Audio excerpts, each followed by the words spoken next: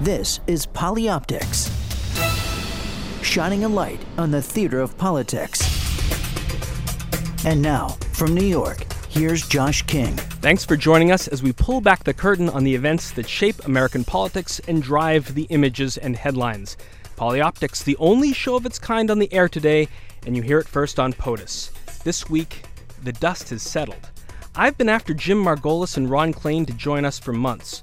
Margolis, the ad man responsible for the paid campaign of Obama for America and so many other efforts, and Klain, the master behind-the-scenes player, chief of staff to the last two Democratic vice presidents, Al Gore and Joe Biden, and now the general counsel of Steve Case's Revolution and president of Case Holdings.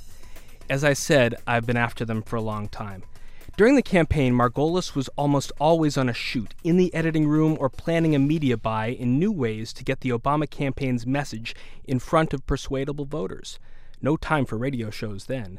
And Klain, he was also working hard behind the scenes to prepare President Obama and Vice President Biden for their debates against Mitt Romney and Paul Ryan.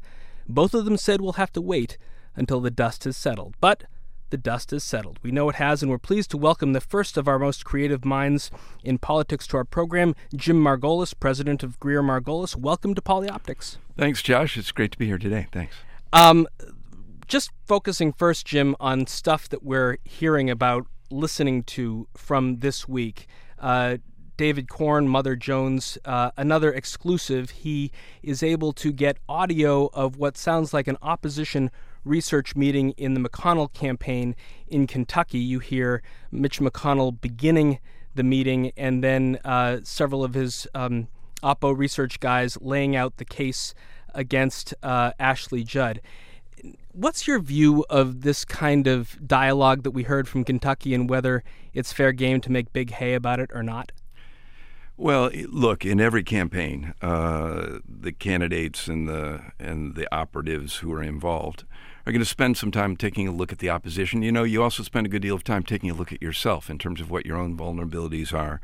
And that process is not a peculiar one. Now, I think what made this a little bit different was two things. One, the fact that they were really focusing and thinking about potentially running a campaign that included discussions of her mental health and you know, deeply personal kinds of issues like that, I found troubling and surprising. And the second thing is the unwillingness of Leader McConnell to even talk about it. At every turn, what he tried to do was sort of switch it back and make this about some liberal conspiracy to go after him. And I think that's, you know, sort of speaks for itself. So overall, the campaigns take a look at and think about some of the vulnerabilities of their opponents, obviously. In this instance, were they in the right territory in terms of having those conversations? I think not. And do I think Senator McConnell owes some people some explanations about why they were there? And, you know, I do. So take us back then maybe a year or two. You narrow in on who will be your likely opponent in the 2012 presidential campaign. It looks like it'll be Governor Romney. And as a similar type of sounding opposition researchers will continue to look for the needle in the haystack of Governor Romney's record in Massachusetts, or in the way McConnell described it, the haystack in the pile of needles. What was it like a year and a half ago, 2 years ago, as you began to assess the strengths and weaknesses of opponents that President Obama might face?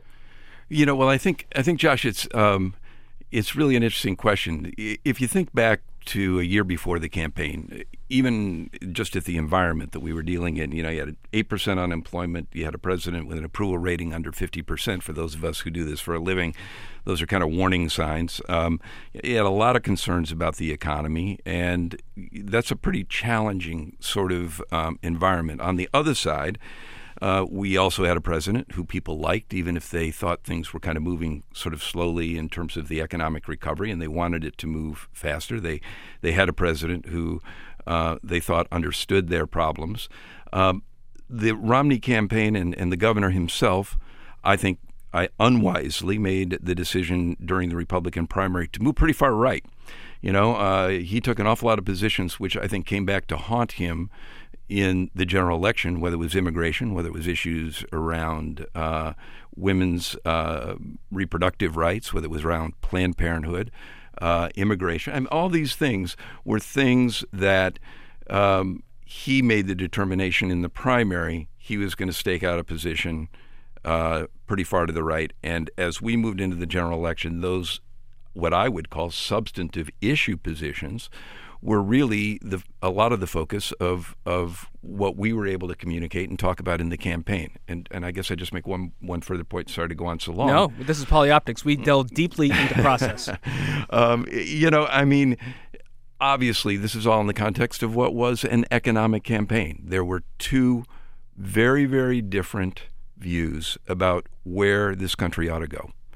And most of that centered around economics. In the case of the president, a deeply held belief that you needed to rebuild the middle class. We needed to build from the middle out and do the kinds of things that strengthen the middle class in terms of investments and education and job training. That those kinds of things really make a difference, and that we all are stronger if we do that. And Governor Romney, I think, honestly, had a different view. That if you gave more tax breaks to those at the top, if you reduced regulation on Wall Street, that ultimately the benefits that would accrue to the wealthy would move down to the rest of us. And that was a pretty good debate, and we had it in lots of different ways. And I think that was the sort of at the center of the election. And finally, and we can talk about this as we move further into the show, is why today, when the Republicans refuse in Congress to even consider closing some of these tax loopholes, you kind of wonder whether they were watching the last election at all. So that sounds fine on radio, Jim Margolis, but translating it into the visual and into 30 seconds is where your particular brand of artistry and then the science of media buying to get into people's living rooms and have them understand this message comes in. I'd like to sort of go way back to a campaign that you did not work on, neither did I, but 1984, Ronald Reagan and one of the great predecessors of your work, Hal Riney. There you go. It's morning again in America. Today, more men and women will go to work than ever before in our country's history. With interest rates and inflation down, more people are buying new homes. And our new families can have confidence in the future. America today is prouder and stronger and better. Why would we want to return to where we were less than 4 short years ago?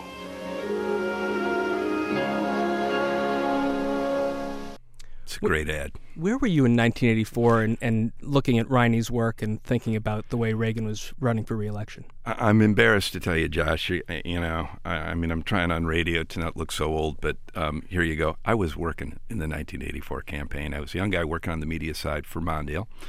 And here's the really sad part of the story. You'll recall that there was a whole video that was done this Morning in America video for the convention. Exactly. And I remember sitting at the campaign headquarters at the Mondale headquarters up on Wisconsin Avenue in Glover Park, and we watched the Reagan video, the Morning in America video, and all of us were sitting around the table, and I glanced, and there were 3 people with tears in their eyes, all right? So here you were at Mondale headquarters, and we decided, the good news is we were ahead 60-40. The bad news is that was in Mondale headquarters that day. Oh, Jesus. I mean, what was Mondale able to put up in retort? Did you look at, this is about music, this is about lighting, this is about editing. Yeah. Could you have been as creative in creating an opposite message? Well, it's hard to go back to 1984 and figure it out. I like to think that, you take a hard look at what are the conditions you're operating in and what are the attitudes. So let's bring it forward instead. And, we opened with a pretty important spot this year that I think had a lot of emotional content to it, but it has to connect with what people's reality is. So I have it. Let's hear it. 2008, an economic meltdown. Worst financial collapse since the Great Depression. 4.4 million jobs lost. American workers were laid off in numbers not seen in over 3 decades. America's economy spiraling down. The biggest point drop that has ever been seen in a day. All before this president took the oath. So help me God. Some said our best days were behind us, but not him. Don't bet against the American worker. He believed in us, fought for us. And today, our auto industry is back, firing on all cylinders. Our greatest enemy brought to justice by our greatest heroes. Our troops are home from Iraq. Instead of losing jobs, we're creating them. Over 4.2 million so far. We're not there yet. It's still too hard for too many. But we're coming back because America's greatness comes from a strong middle class. Because you don't quit, and neither does he. I'm Barack Obama, and I approve this message. You're good, Josh. You know, we didn't do any planning in advance, and you were ready with the right spot. Congratulations. Let's go through the process of making this one piece by piece. Well, you know, the beginning of this campaign, I would say that there were 3 or 4 important things that we needed to do over the course of the campaign. We needed to set context. A lot of people had forgotten how bad things were. I mean, that may be hard to believe, but, you know, we were losing 750,000 jobs a month the month that he was sworn into office and he raised his hand. And a lot of people had sort of forgotten. And admittedly, a year and a half ago, when we were creating 100,000 jobs a month or 80,000 jobs a month, it's not what you would have liked, but it sure beats losing 750,000 jobs a month. So reminding people of what he faced, the context was very important, and that was what you heard at the beginning of that spot. Second, you wanted to demonstrate progress, that we're moving forward, that we are actually moving ahead in a number of different places, in a number of different ways. But you don't want to overshoot the runway because people were feeling still, and I think continue today, to feel the strain and stress of an economy that isn't where we'd all like it to be. So the notion of moving forward, but not sort of suggesting that we've gotten there and we're beating our chest in victory. That was a crucial component of this. And then you heard in that spot how he talked a lot about, and this is at the core of who he is, it was a belief in us. It was a belief in our ability his confidence in us and auto workers to bring back the auto industry if they were given chance, that there was still a recognition that for too many, it's still too hard. We weren't, again, trying to oversell what had been accomplished, but that we were on the right path. And I think storytelling and having a narrative arc, and that isn't just about within an ad, but it's over the course of a campaign, is really, really important, and it's something that we spent a lot of time trying to get right. So we had the premiere last week of Mad Men, the 6th season, and we followed the exploits of Don Draper over 6 years. What a Jim Margolis does not talk about on many other shows, but what I'd like you to do here is actually talk about the selling process to your client, the president, of what must begin with a script, but is also going to need a voice, a narrative voice, and also we'll see you probably in an Avid suite for hours upon hours pulling together an enormous amount of quick-cut footage, much different from Hal Riney with the kids raising the flag up the flagpole. How does it go from, okay, you're coming to the residence or to the Obama campaign office, and here, Mr. President, is going to be our first ad for the campaign? Yeah, let me also just take a quick opportunity to say we had an amazing team. There was what we call the Obama Media Team. We brought together from a whole series of different firms, I think some of the best folks in the business, and unfortunately people that I have to compete against in all my other campaign activities. And that team was seamless and never had, a moment where you had to worry about somebody trying to take credit for something. It was really incredible. So, let me make sure I'm not suggesting that all this was done by Jim Margolis. But you're Don Draper, so be a proxy for... All right. So, part of the process is making sure that you have a clarity about what it is that you're trying to communicate. I believe in storytelling. I believe that you need to have emotion. I believe that you have to make things understandable, and more important than anything else, you have to have authenticity. I think people smell a lot of maybe literally, a lot of political ads, they can smell it when it feels like they're being played with and you're not shooting straight with them. And one of the biggest advantages that we had in this campaign was the president himself. When our most effective ads, despite the fact that they might not have been, the highest in production values, was when he sat down and he looked people in the eye on television. We did a lot of longer format ads with the president, 2-minute ads, 1-minute ads. And when he was speaking directly to the public, those were the most effective ads we had. So it starts with a clear understanding about what it is you're trying to communicate. That ought to fit into the overall strategic arc of the campaign. Once you go through that process, obviously we spend time in doing research and sort of trying to understand what are the issues that are going to be most important to those swing voters. And then it's through a script writing process. It is hours and overnights in those small Avid suites, often 3 or 4 running at a time, because we would look at maybe 5 different ads before we put one up, trying to see which we thought sort of touched the issue in the right way. President always reviewed every ad that went up. I will tell you that there were times that he thought we went too far and would say, whoa, this isn't in keeping with how I think we ought to be communicating in politics. And so Fred Davis wasn't on your team? Fred Davis was on the other side. And, I will just say that the president was a pretty good break on us. We didn't have anybody that we had to worry about getting. If it didn't get past him, it didn't get past him. That was the end of it. So, in terms of the actual production, I've heard that narrator's voice many times. I think I've heard some female narrators. Where did you find your talent, and did you try and create a narrative voice beyond the president's voice in some of these spots? We tended to use one person, a guy by the name of Nick Schlotsky out of California, who did a lot of our voiceover. And he is a tremendously talented, very versatile voiceover. And not only that, he shares the perspective, which helps. So, Nick would sit in his studio in his basement, I think, probably in his pajamas. He's on the West Coast. With a voice like that, he can make a pretty good living with us calling him up, and over a line, a dedicated line, we would do the narration. And the president, again, did a lot of the narration, even narration, not just two-camera work.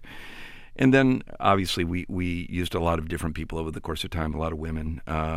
We had Spanish language television. We had youth television directed at youth, segmenting different audiences. We would use younger voiceover talent for that.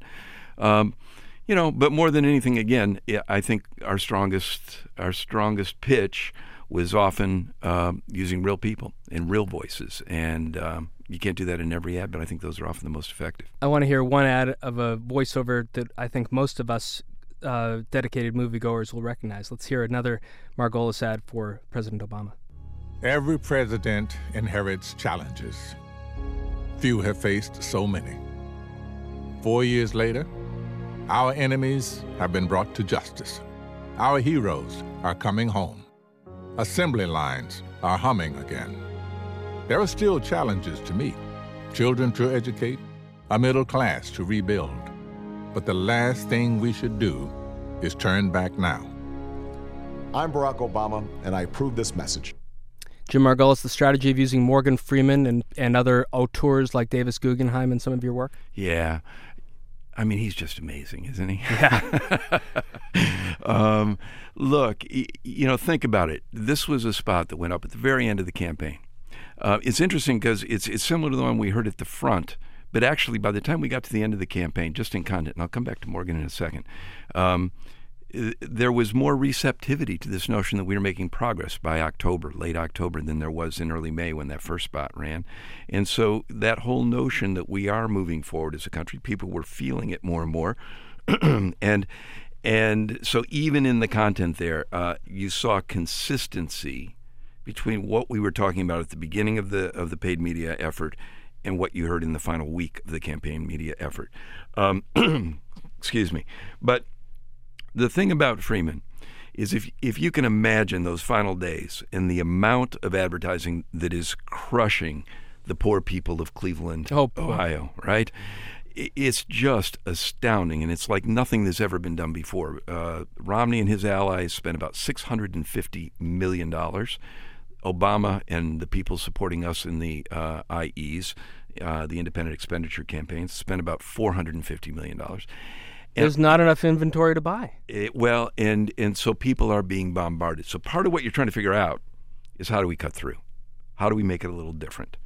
And having a voice which all of a sudden people sort of turn their head and go, whoa, Morgan Freeman, I know that voice. That adds both credibility, helps you break through a little bit, and I think at the same time offers a little bit of reassurance. And he did all that for us, and we had an awful lot of help from an awful lot of people along the way that sort of volunteered their time. Now, another great task of the media team of the Obama re-election campaign is not only to help define your candidate, but to define your opponent. And much has been made of several of the ads that went up. I want to hear one, but talk about another. I'm Barack Obama, and I approve this message. It started like this. I speak the language of business. I know how jobs are created. But it ended like this. One of the worst economic records in the country. When Mitt Romney was governor, Massachusetts lost 40,000 manufacturing jobs, a rate twice the national average, and fell to 47th in job creation, 4th from the bottom. Instead of hiring workers from his own state, Romney outsourced call center jobs to India. He cut taxes for millionaires like himself while raising them on the middle class, and left the state $2.6 billion deeper in debt. So now, when Mitt Romney talks about what he'd do as president, I know what it takes to create jobs. Remember, we've heard it all before. I know how jobs are created. Romney economics. It didn't work then, and it won't work now. Jim Margolis, I think that sounds like Nick's voice again, but the seminal negative piece that was created against the Romney campaign in the summer of 2012, I think it premiered in June, was using Governor Romney's voice himself singing God Bless America, which as an audio cue, thinking about Morgan Freeman, you're grabbing for another potato chip from the ottoman, and oh my God, I'm listening to Mitt Romney sing in my living room, and the graphics scroll across the screen. Tell us about the inception of that ad and its impact. I'm glad you asked. I think it was actually America the Beautiful. Right, exactly. It's interesting. The ad, and again, the people in these 12, 13, 14 battleground states are all having flashbacks right now. No, let's not start the political campaign again. But we'll get through it. The America the Beautiful ad was an interesting one, and I'll take you a little bit behind the curtain. We were on a call in the spring of 2011, right when he actually was at one of these events, and he frequently, Governor Romney would sing America the Beautiful at his different campaign events. And actually, part of our Obama media team, Rich Davis and David Dixon, we were on our regular, every couple day media call, and they said, there's something to this. I mean, here he is singing America the Beautiful, and he's got his own investments overseas in Swiss bank accounts and in the Cayman Islands. There's been, a pretty significant amount of offshoring of jobs from the companies that he acquired at Bain and then moved a number of the jobs overseas. This is dissonant. There's something wrong here between that picture of Romney and what actually he has done in much of his business career. And we also, kind of nodded our head and said, yeah, this isn't really the right time. It's February of 2011, for God's sakes. But maybe we get back to that. And as we got into the heat of the campaign, and as we got to a point where there really was a lot of conversation about Governor Romney's record as governor and as a CEO, it all of a sudden occurred to us, you know what? That really was a great point that Dixon and Davis made, and then ultimately that spot was put together by AKPD and John Del Cicato, another member of the team. I wish I had done it. They did it. And it was interesting. We really tested that ad. We were nervous that people would think that we were being unfair. That authenticity thing I was talking about earlier, that we wouldn't have a problem with, but did it seem too personal? And in fact, as we tested it and talked to people, they were the ones who convinced us to put it on the air. They said, look, there really is a disconnect between this embrace of America and all the things that you feel when you hear that song and a number of the activities that he's engaged in. And that's totally fair. And so more than usual did we really try to get a good beat on that so that we didn't have people feeling like we were being unfair. So, Jim Margolis, you have all of this creative work, both the positive definitional pieces supporting your candidate and the negative comparison pieces defining your opponent. And as you said, though, in the key counties in Ohio, Florida, Virginia, Colorado, there's barely enough ad inventory to effectively put this on. Can you, again, pull back the curtain a little bit for listeners and tell us about the optimizer and the different ways in which media was bought in 2012? Yeah. Well, first of all, there does come a point of diminishing return, and there were moments where we would look at just the total amount of throw weight that was taking place out there within individual markets and say, you know what, let's get off, and we don't need to continue to add time. We would obviously stay on, but we aren't going to add time. But a campaign, if it's done right, is an integrated campaign, and it's not just television; it's radio. It's I should say, it's online, and increasingly those things are important. And for us within the Obama campaign, that personal door-to-door contact is really important.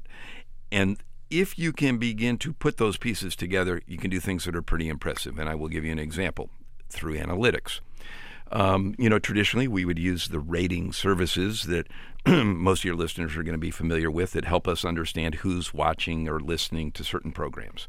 And that would be a big help in determining where we ought to place our particular spots. If we're looking for women, what are they watching, and so on.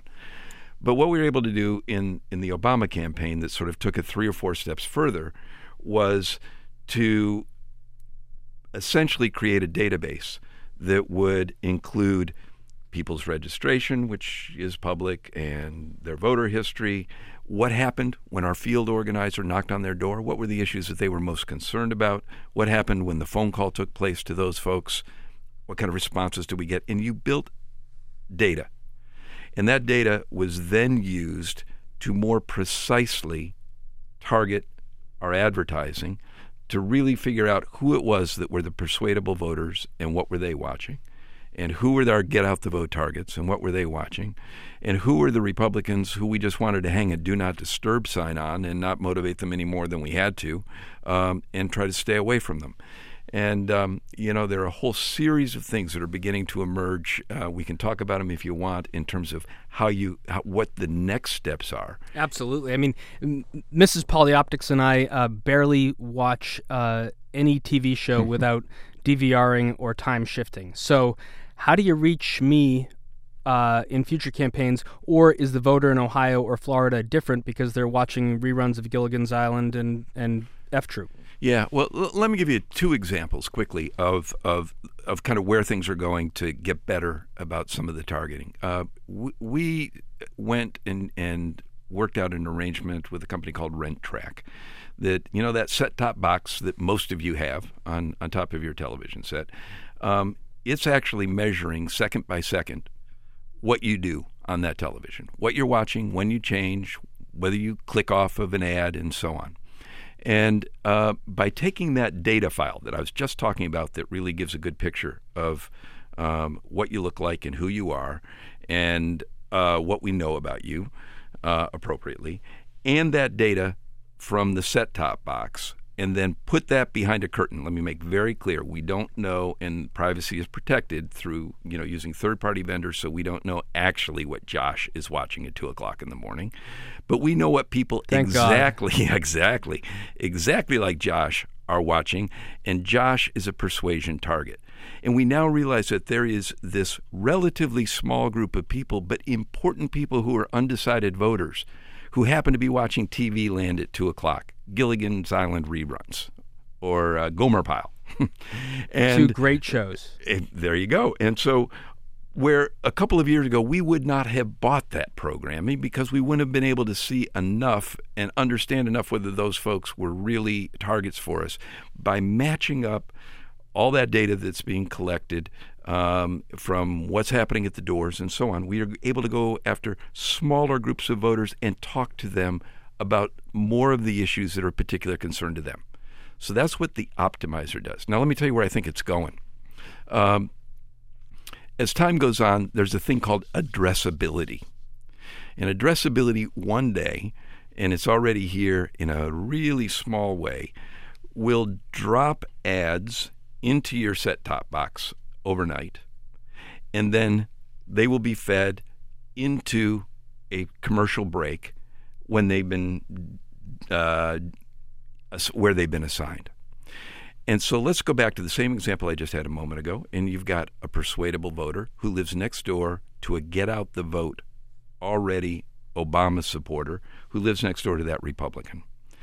Well, we will, and we are at the beginning of a stage where advertisers could drop a persuasion ad into the exact break next, say it's in ESPN, and they drop that ad there for persuasion, and next door in that exact same break, you could be dropping a get out the vote ad for that Obama supporter, and in the next household, in that exact break on the same channel, you're going to not send anything because they're against you, and that's a waste of money. That addressability, addressing an ad to a specific audience, we were able to do with just about $1 million out of the $450 million that we spent. But I think it's really interesting if you think about commercial advertisers. Let's say you're an insurance company and you want to sell renters insurance. Why buy homeowners? And if you could address through, all of a sudden you're just sending a renter's ad to renters. And is there any solution against DVRing or phase shifting that I don't really want to watch any ad, and I'm trying my best to avoid it? Well, I don't know whether there's any, a foolproof solution. I guess what I would say is this: video is video, and we need to not think about it as TV and online and smartphones and tablets. We need to think about content and video and communications. And so, if we're able to communicate better with Josh, on the basis of where you go when you're online, great. If we can do it with pre-roll before you check the news in the morning, great. If you're getting it when you watch television at night with those Gomer Pyle reruns, terrific. But it's going to be all of those kinds of things that are about the number of impressions that we are able to deliver to people and messages that we're able to deliver to people, and not think about it in such a segregated way. And at the end of the day, I think you as the storyteller would probably agree, it comes down to the quality of the content and the message that you're delivering. And I want to end our conversation just hearing about a different campaign that you did, one that features a voice going back to 1984 for the candidate from Virginia, Jim Webb. One man who sat where you do now is another member of our administration, Assistant Secretary of Defense James Webb, the most decorated member of his class. James' gallantry as a Marine officer in Vietnam won him the Navy Cross and other decorations. Soldier, scholar, leader. Now Jim Webb is running for Senate. I'm Jim Webb, and I approve this message because it's time we got our country back on track. Jim Margolis, was it hard to get Jim Webb to use Ronald Reagan as a validator? No, I mean, I think, look, again, you're trying to figure out ways to capture people's attention. And particularly in a state like Virginia, which has a pretty strong military history and presence, here is a Democrat who is running for the seat that year. And what better validator than Ronald Reagan to sort of say this guy is for real and you can have some confidence in him. Again, for our Democrats, I don't think it hurt us, and for a lot of independent and Republican voters, it was an opportunity to say, maybe I ought to give this guy a look. And that's really what you're trying to do. Give me a look.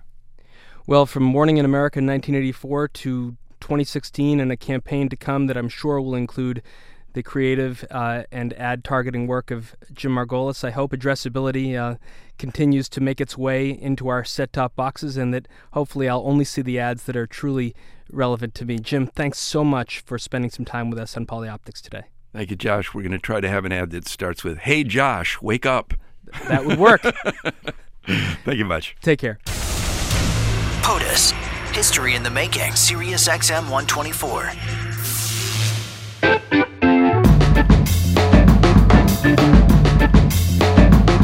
So as I mentioned at the top of the show, we have an incredible lineup today, including my old friend Ron Klain, the chief of staff to our last two Democratic vice presidents, Al Gore and Joe Biden, and now is the general counsel of Revolution and the president of Case Holdings, working with Steve Case up the street, finally out of government after all these years. Ron, welcome to PolyOptics. Hey, thanks for having me. Glad to be here. So first, I just want to touch a little bit on news this week because I think it's close to a lot of the work that you've done over the course of your long career in Washington, and that was the deal on enhanced background checks that was announced on Thursday between Senators Manchin and Toomey of West Virginia and Pennsylvania, respectively. Ron, it might be sort of polite to applaud this show of bipartisanship, and yet as we think back to Newtown and what perpetrated that violence, and should we be fully applauding this deal or thinking that it doesn't go very far?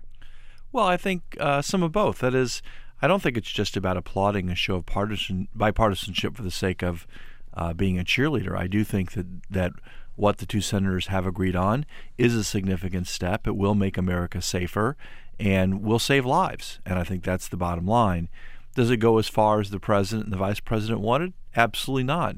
Is it a shame that it looks like efforts to control assault weapons or regulate magazine size, some of the things that would more directly address the tragedy in Newtown, does it look like those things are in trouble on Capitol Hill? Unfortunately, it does. But every step in the right direction is a step in the right direction, and this is a step in the right direction. I think you and I were both in the White House when the assault weapons ban went through in the 1990s. What was the difference in the ability to get legislation through Congress then versus today? Well, I mean, I think, Josh, I think it's two things. I mean, one, the filibuster is more routinely used now than it was back then. But I think there's something else to it. I think the nation's attitudes on gun control probably have changed since then. I think that, unfortunately, the National Rifle Association has been very effective in shaping public opinion over the 20 years since then. And I think you're starting to see, after this tragedy, a comeback of the dialogue in the opposite direction, a rise of more common sense thinking about these issues. But people who want to have common sense restrictions on the availability of certain kinds of weapons, like assault weapons, they're behind in terms of making that argument to the public. They're catching up. They've been pressing the case the past few months, but in the 20 years since 1994, when the assault weapon ban was enacted and signed into law by President Clinton, the NRA and its allies have had more effective arguments with the public. So, assuming that you were still the chief of staff to the vice president of the United States, thinking about the strategy that the White House has followed, at least to get to this point that we are at this week with the agreement on enhanced background checks, what is the thinking that goes into deciding after Newtown that Vice President Joe Biden will be the lead player in hearing out various sides, being more public face, and taking such an active role in trying to get where we are? Well, I think that you start with the fact that Vice President Biden, back when he was Senator Biden, was chairman of the Judiciary Committee and was the floor manager when the Senate passed the assault weapon ban the first time in 1990, and played a critical role as chairman of the Judiciary Committee when the Senate passed, ultimately the Congress passed and President Clinton signed into law the gun control measures back in 1994. He also has very talented staff in this regard. Bruce Reed, who is his chief of staff now, was actually on point for President Clinton back when this legislation was passed. And Cynthia Hogan, who is Vice President Biden's counsel now, was chief counsel of the Judiciary Committee back in 1994 when the legislation was passed. So, Vice President Biden has a lot of experience in this area. He has a very talented team helping him on these issues. And I think when you put that all together, it's no surprise that President Obama asked him to take on this assignment. You've mentioned Bruce and Cynthia and the other people who have such substantive understanding of this.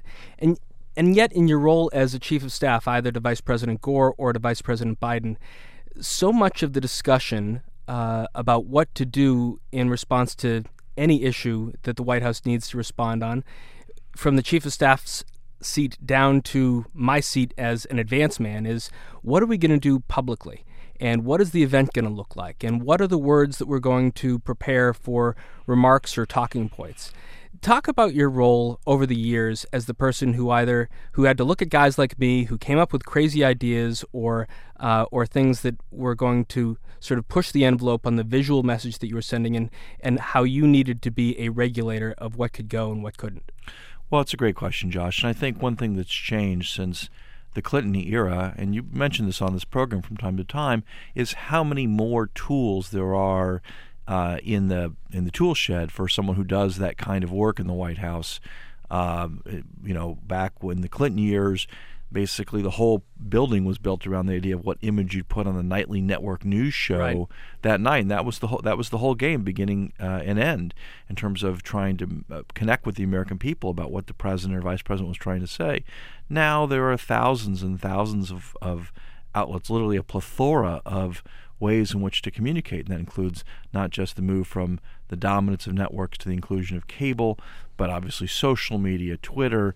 The White House uses its Flickr feed as a very effective way of connecting with people through images. And so, I think it's that whole diverse array of tools are now part of the effort to communicate on these issues. And so I think it isn't just when people like Dan Pfeiffer, Jen Palmieri, and the other folks in the White House and in Vice President Biden's staff, Shayla Murray, who's the communications director, think about these issues. They are painting with a much more nuanced and complex palette than we had back 20 years ago, and using all those tools. And so today, Vice President Biden, in an appearance that was actually taped yesterday, was on Morning Joe, having a conversation with 4 different people with different points of view on gun-related issues. They've been tweeting about the various steps along the way, posting things on the Facebook page. They have a regular program now called Being Biden, where they post a little video each week about what the vice president's doing on the White House web page. And all those tools, I think one thing that's been very impressive since the tragedy at Newtown is the White House has used every one of these resources at its disposal to try to advance the president and vice president's agenda to have some common sense gun measures passed after that tragedy. I did watch the Vice President of Morning Joe this week, and did remark to Mrs. Polyoptics that I was wondering if they were cutting live to a White House event, because it seemed to play so well into White House messaging, and that's where the line gets a little blurry between news organizations that are supposed to be reporting on the White House and the White House events and message machine, of which I was a part. But on the subject of social media, Ron Klain, I think you are probably the most prolific personal practicer of social media of any former White House chief of staff. Would that probably be accurate? Well, I wouldn't want to try to get in the comparative game here, but I do enjoy social media, both in terms of our promoting our business activities at Revolution, some of my personal interests in politics and civic matters, and even connecting with family and friends. And I think one great thing about social media, having nothing to do with Polyoptics, but having something to do with politics, is over the course of my 30 years in politics, I have made friends and colleagues in campaigns all over the country, and you lose touch with those people. They move on to other things, and Facebook has been a fantastic way to renew some of those friendships, keep up with folks from the Clinton years, the Gore campaign, other campaigns I worked on before that, who would be almost impossible to stay connected with. So aside from all the polyoptics benefits of social media, there's just a personal enjoyment from keeping up with all those friends and colleagues you make through politics. But it also shows what a narrative and creative thinker you are. I was struck by something that you posted on Facebook this week, a shot at the bin, probably at the Klain household, that shows all the footballs and soccer balls and baseballs and the fresh pump, and you said it was a sure sign of spring. Fortunately, we finally do have some warm weather here in Washington. Spring is back. I suppose it's one sign of climate change. Our climate's so out of control that it's snowing one day and 90 degrees the next day. But spring is back here in Washington, and the balls are in the ball bin, and it's ready for the Klain kids to kick the balls over the fences to the neighbors' yards. Did you take that shot? I did take that shot. And then did you think, I got to share this because it's such it goes back to maybe your own youth in Indianapolis? It does go back to my own youth, and also, truth be told, I posted on there so my older son, who's a freshman in college, when he logged onto Facebook, he would see it and hopefully think warmly about coming home to Washington this summer. Another sure sign of spring, on Sunday, April 14th, the premiere of Season 2 of The Exploits of Vice President Selina Meyer, played by Julia Louis-Dreyfus on Veep on HBO. Let's hear a little bit from last season. How are you? I see you. I see you. I need you all to make me have not said that. I need you to make me unsaid it. Okay, kittens. Time to get drowned. You said you had it covered. It's your job to know that if I say I have it covered, I don't have it covered, and you cover me. That door should be half its height so that people can only approach me in my office on their knees. How you feeling? Well, I'm a political leper, and I'm an emotional time bomb. So here's an idea. Let's put me on stage. Ron Klain, you've been a little bit critical in the past of the way the Vice President's Chief of Staff in Veep conducts her role and manages her group. Care to elaborate? Well, I did do a piece for GQ last year about Amy's travails as a fairly ineffective vice presidential chief of staff.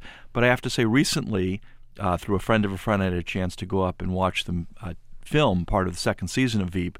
Spent a day on set and spent some time talking to the actors. And what I'll say is I think people should expect a much more competent, engaged, powerful vice president in the second season of Veep. They've got seem to have their act together in the Veep's office now, and without giving away anything that I know, spoiler alert. What I will say is that at some point in time this season, the president definitely does call, and you're going to see a much more important and impactful Selina this season. Were you called in to consult on how to make the vice president a more effective player on Veep? No, it was strictly a social visit, and but it was great to see it. It's a great cast and very talented team that produces and puts the show together.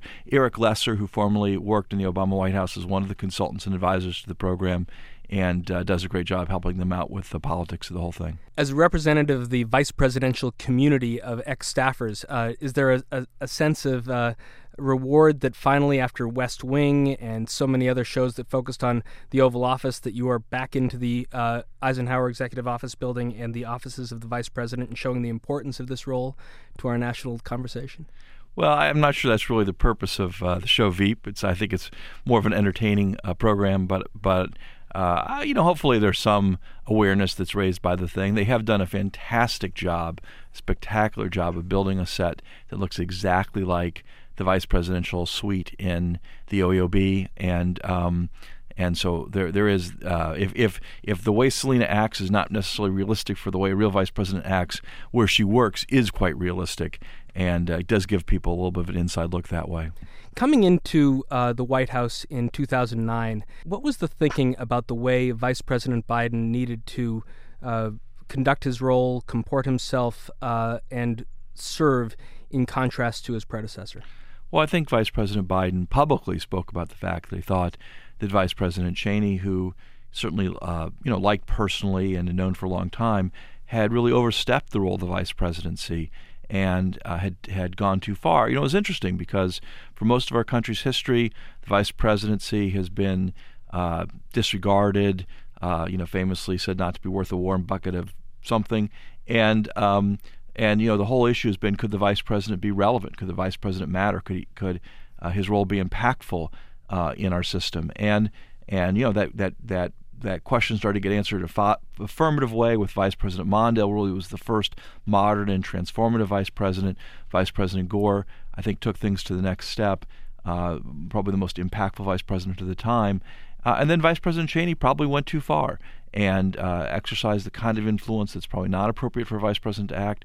Vice President Biden was very aware of that. Before he got sworn in, he met with every single living ex-vice president, both Democrats and Republicans, and got their thoughts and ideas about the job and the role, and brought that to the role and wanted to make sure that he had an important role. Most important thing to him was being the last person in the room, being a trusted and important advisor to President Obama. It has worked out that way, but also a role that fit properly under our constitutional system, and a role that was properly constrained in our constitutional system. And I think what's been great about the past 5 years, for 4+ years of Vice President Biden doing the job, is he's really hit that proper ground. There's no question that he is one of the most important and influential people in the Obama administration, and what he's done as vice president has been tremendous and really made a big difference. But also, I think he has restored the vice presidency to its proper constitutional place, and a lot of the issues and abuses that happened under Vice President Cheney have been brought back under control. And a lot of that certainly is credit to his staff, and in particular his chief of staff. A chief of staff who took leave of Vice President Biden after working with him for such a long time, to now work with Steve Case at Revolution. Certainly, for a person who kind of keeps his eye on people's personalities either getting more prominent or less prominent in the public eye. I grew up or came of age certainly in the time of AOL and the merger with AOL Time Warner. Case certainly had taken a back seat for many years, but I would even say over the past few months, Ron Klain, that Steve is more prominent than he's been in years. What's behind that? Well, I think that these things have a certain cycle to them, I suppose, Josh. But Steve's also made an effort to really step up his public profile around issues of concern to entrepreneurs and helping startups really grow and get the attention and focus they deserve in our country. Steve's fond of saying almost all the net new jobs we've created in our country in the past 40 years have come from startups and high-growth enterprises and these young businesses that really grow quite quickly. And Steve was the iconic leader of one of those in AOL in the late 80s and early 90s. And then now for the past few years at Revolution has been an investor and backed a number of these entrepreneurs as they've started great companies, grown great companies. And now he's trying to take that in the public policy arena too and speak out on behalf of the kinds of policies that will make it easier for people to start and grow businesses in our country. President Obama put him on his Jobs Council. He chaired the High Growth Enterprises subcommittee of that. And Steve also chairs a public-private partnership called the Startup America Partnership, which tries to bring together all kinds of resources to help people who are looking to start businesses and create businesses. And I think that advocacy has made him more visible, more public. Also, some of the companies he's invested in at Revolution have been very successful. That's added to his profile. When you put it all together, I think people are seeing a lot more of Steve than they were in the recent past. We're talking with Ron Klain, General Counsel of Revolution, former Chief of Staff to Vice President Biden and Vice President Gore. Noted this week, Ron, that in addition to the work that Steve has been doing, Mark Zuckerberg and other heads of what have been entrepreneurial startups now driving so much of the tech economy have announced FWD.US. Is this the tech industry's decision to say, look, if we're going to make it in the United States, we have to have changes to the way our immigration works and the way other laws work that allow companies like ours to flourish? Well, I wouldn't purport to speak for others in the industry, but what I can say for ourselves at Revolution is that we definitely believe quite strongly that we need the right kind of policies to continue to be the world's leader in innovation and the world's leader in entrepreneurship. Entrepreneurship has kind of been a uniquely American thing. We are seen, even among other capitalist and Western nations, as a real leader in a place where people can start businesses, grow businesses, where a lot of new business ideas come from. But in recent years, other countries have caught on to that and really have challenged that and are really challenging our leadership in that area. Canada does a great job now of trying to help startups. And even China really is putting an emphasis on this. And so we need the right policies to maintain our global leadership in that. And that starts right now, particularly with what's going on in Washington around the issue of immigration reform. Every year we graduate thousands and thousands of brilliant young people who are here, who are learning in our schools, and yet don't have the visas to stay. And so they leave our country and they go start businesses elsewhere. And those are jobs that could be created here in America. And so from allowing those young people to stay in our country and start businesses, having people come to our country to start businesses, all these things are part of the ecosystem that really promotes entrepreneurship and will promote economic growth. Another milestone this week, Ron Klain, you're talking to him on PolyOptics on SiriusXM Channel 124, was the 45th anniversary of the slaying of Dr. Martin Luther King. You reposted a piece that you did for the New York Times, I think in 2008, of your personal experience with Robert Kennedy when he came to Indianapolis to announce Dr. King's death. I remember for another anniversary being there with President Clinton, but I want to hear a little bit of RFK from 1968. I have some very sad news for all of you, and I think sad news for all of our fellow citizens and people who love peace all over the world. And that is that Martin Luther King was shot and was killed tonight in Memphis, Tennessee. Ron, what was your reaction to that moment, and why did it hit you so personally? Well, about a month before that, Robert F. Kennedy had been in Indianapolis campaigning. The Indiana primary that year was a really critical primary in the presidential primary process in 1968. And a person like yourself, Josh, an advanced person, was looking for a place to do an event. And the event they wanted to do was small business people having a mini town hall, a little exchange with Bobby Kennedy. So I didn't invent that idea? You did not invent that idea, Josh. Actually goes back at least to the 1968 campaign. And through the fortuities that this process entails, they stumbled upon my father's plumbing supply house in downtown Indianapolis, Indiana, and decided to have this event at his plumbing supply house. My dad hadn't been active in politics. It was just kind of the right, as you know from doing this, the right location, the right place, right venue, right optics to hold this event. And so they held this event there, and I met Bobby Kennedy about a month before that famous speech in Indianapolis in April. I met him in March, my father's business. You were how old? I was 7 years old at the time, and it changed my life. I met him and knew that politics was something I wanted to do, and just was so impressed by him and the aura around him and everything. And then a month later, on that horrible night when Martin Luther King was assassinated, Kennedy was in town for an unrelated campaign event. As you heard on that tape, went into the inner city in Indianapolis to the place where you did bring President Clinton in the 1990s. Went to a playground there. Was advised not to do it. It was advised to be too dangerous. Was advised that the crowd didn't know about King's death. Was advised that they didn't know how the crowd would react. Couldn't provide the security, and he went forward anyway. He made that announcement, gave us fantastically amazing off-the-cuff speech. Some words from that speech that he gave that night are engraved on his grave at Arlington Cemetery, and that night there were riots all over the country. Businesses burned all over the country, but not in Indianapolis. Kennedy's words healed the community, prevented violence from breaking out in the community. My father's business was an inner-city business.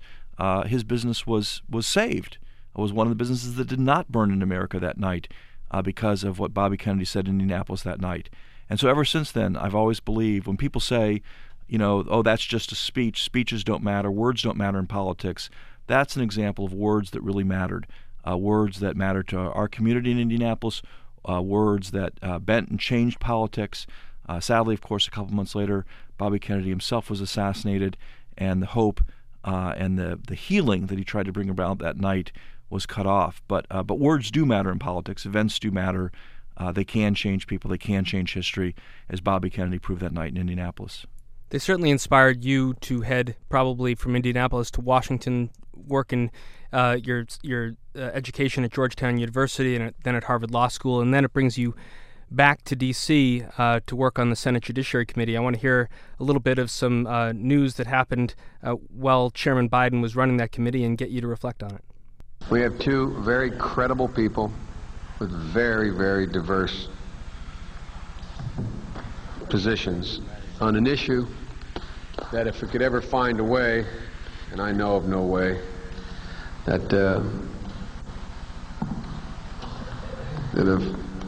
no one in the whole world that I'm aware of, at least involved in this process, finds enjoyable. You're a young Harvard Law graduate. You're working in the Senate Judiciary Committee. You have a Supreme Court nominee, Clarence Thomas, and a accuser, Anita Hill. What is young Ron Klain? What's your involvement, and what are you thinking at that moment? Well, I was chief counsel of the Judiciary Committee at that time, and the Clarence Thomas and Anita Hill thing was certainly the most complex and controversial thing we handled.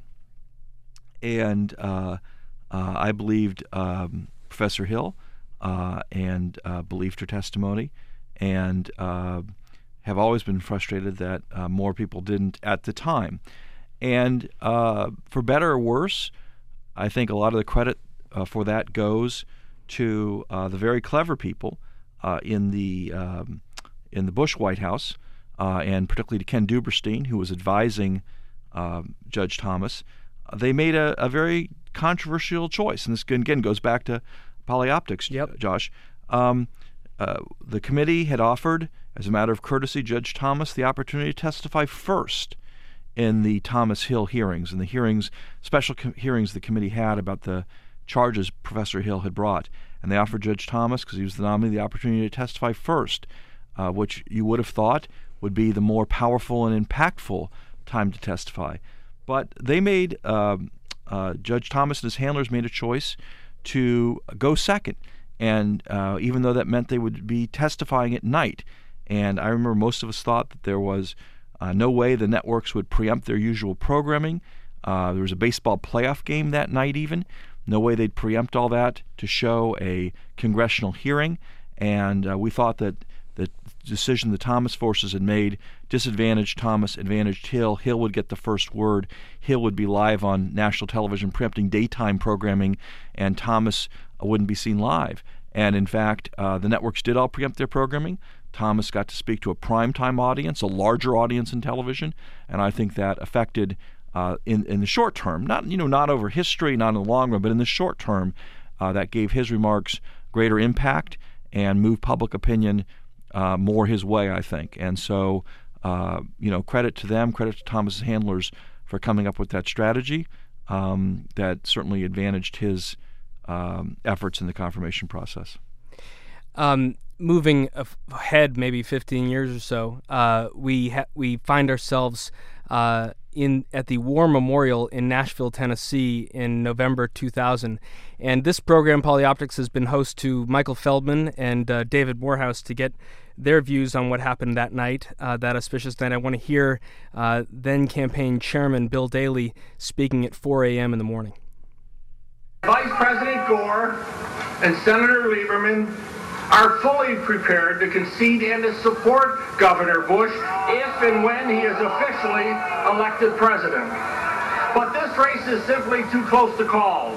And until the recount is concluded and the results in Florida become official, our campaign continues. Ron Klain, you can't put Al Gore on the podium that night. Where are you at that moment, and what's the thinking, and then where do you end up 24 hours later? This is a highlight of the most miserable moments of my life, Josh. We do that on Polyoptics. It's good. It's a great rundown here. So I was in the suite with Vice President Gore and others at the Lowe's Hotel in Nashville that evening when the Vice President made the decision to go to the War Memorial to concede.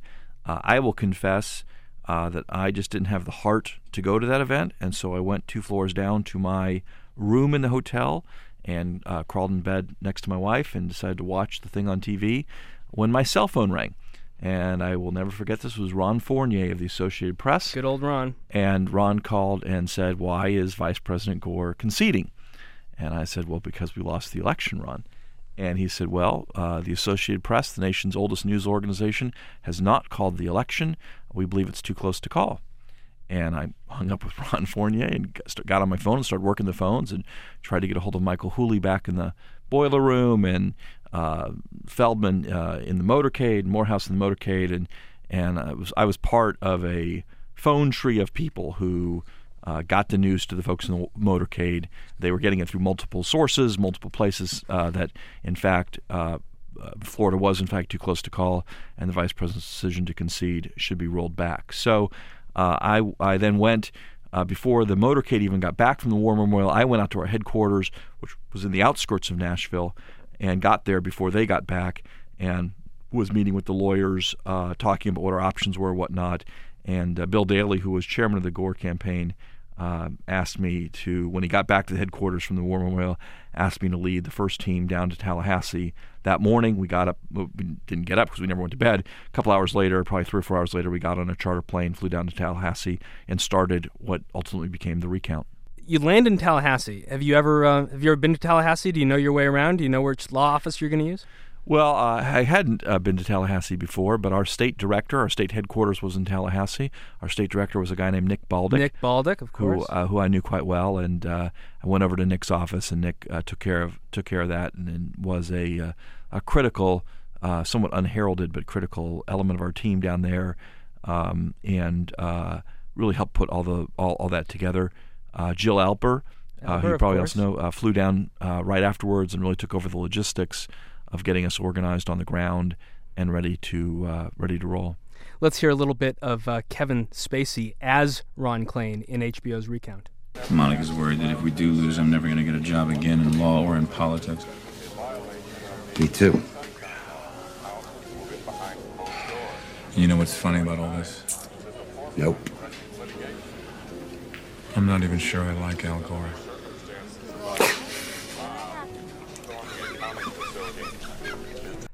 That's Kevin Spacey as Ron Klain and Dennis Leary as Michael Hooley. Ron, accurate in the script? No. I mean, inaccurate in almost every respect in this regard. I mean, the script for Recount is a fantastic thing written by a man named Danny Strong, who's gone on to wrote Game Change, yep. And now is writing wrote a movie called The Butler, which is about to come out, which is going to be, I think, a huge film about life at the White House from an African-American perspective. And now is writing actually the Hunger Games movies. But, Danny got the most important things of that story right. And the big things are right in the movie. And if you want to know generally what happened in Florida, how the recount generally went, I think it's a great telling of that story. But a lot of the color around it, a lot of the personal elements are an effort by Danny to dramatize things. Starting off with the basic exchange you just had, Michael Hooley was never in Tallahassee in the 36 that was more days. Like Nick. And I was never in Southeast Florida where Michael was. Michael and I talked every day, 10 times a day, but we certainly were never in a bar together in Tallahassee drinking away on a Saturday night as we were in that scene. I did like Al Gore. I had worked for the man for 4 years. I had done everything I could to get him elected before the day of Election Day, and was happy to be fighting for him, not just as a matter of law, but as a matter of politics down in Florida during the recount. So what did you... No one expected that night in Nashville that you'd be on a charter going to Tallahassee, or that you'd spend the next 36 days on this constitutional issue, both before the Florida Supreme Court and then the U.S. Supreme Court.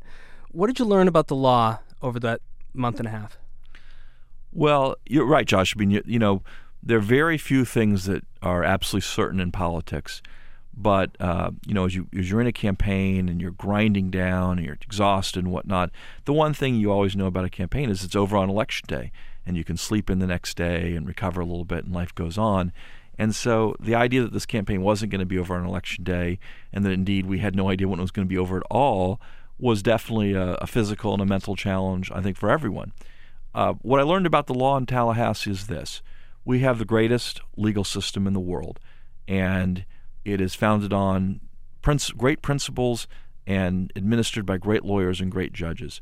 What it cannot do is handle very hard things very quickly. Great change in our laws, justice in our laws, takes time. It took years and years for the Supreme Court to get to the outcome in Brown versus the Board. It will have taken years and years to get to whatever the Supreme Court ultimately decides this spring in the gay marriage cases, for example. The challenge of what we faced in Bush v. Gore was that we were asking the courts to rectify a horrible wrong that had happened in Florida, a partisan and inappropriate way in which the ballots had been counted disregard for the law in which the way the ballots have been counted. But the courts had to address that in an extremely tight timeline, given the time allowed under our system, our presidential system, to have the casting and counting of electoral college votes. And when you put that tight timeline on our court system, it comes up short, and that, unfortunately, is what happened in the recount. So you would think that Ron Klain would have earned a long respite from presidential politics after 2000. You are deeply involved in Senator Kerry's campaign, the debate prep against President Bush. You come back to work in the White House under President Obama as Vice President Biden's chief of staff. And as you now sort of take a step back and work in the private sector with Steve Case, I do notice, again, as we go back to social media, the cavelling that goes on at the Klain household for what Monica has done at DOD with Secretary Panetta and the new role that she's taken on. I mean, this has been a family affair in the Klain family in terms of contribution to public service. Well, it's kind of you to say that. My wife also has had, as you mentioned, a big career in government service, public service. She, for the last year, the Obama administration, first term, worked for Secretary Panetta at the Pentagon and played a big role in having the combat exclusion that kept women from serving in combat lifted, and was very grateful that Secretary Panetta gave her one of 4 original copies of the memo lifting that exclusion and the signing pen for that. Very early on in her career, she'd gone to college on an ROTC scholarship and served in the military. Was one of the earliest generation of women to come through the ROTC program and to serve in the military.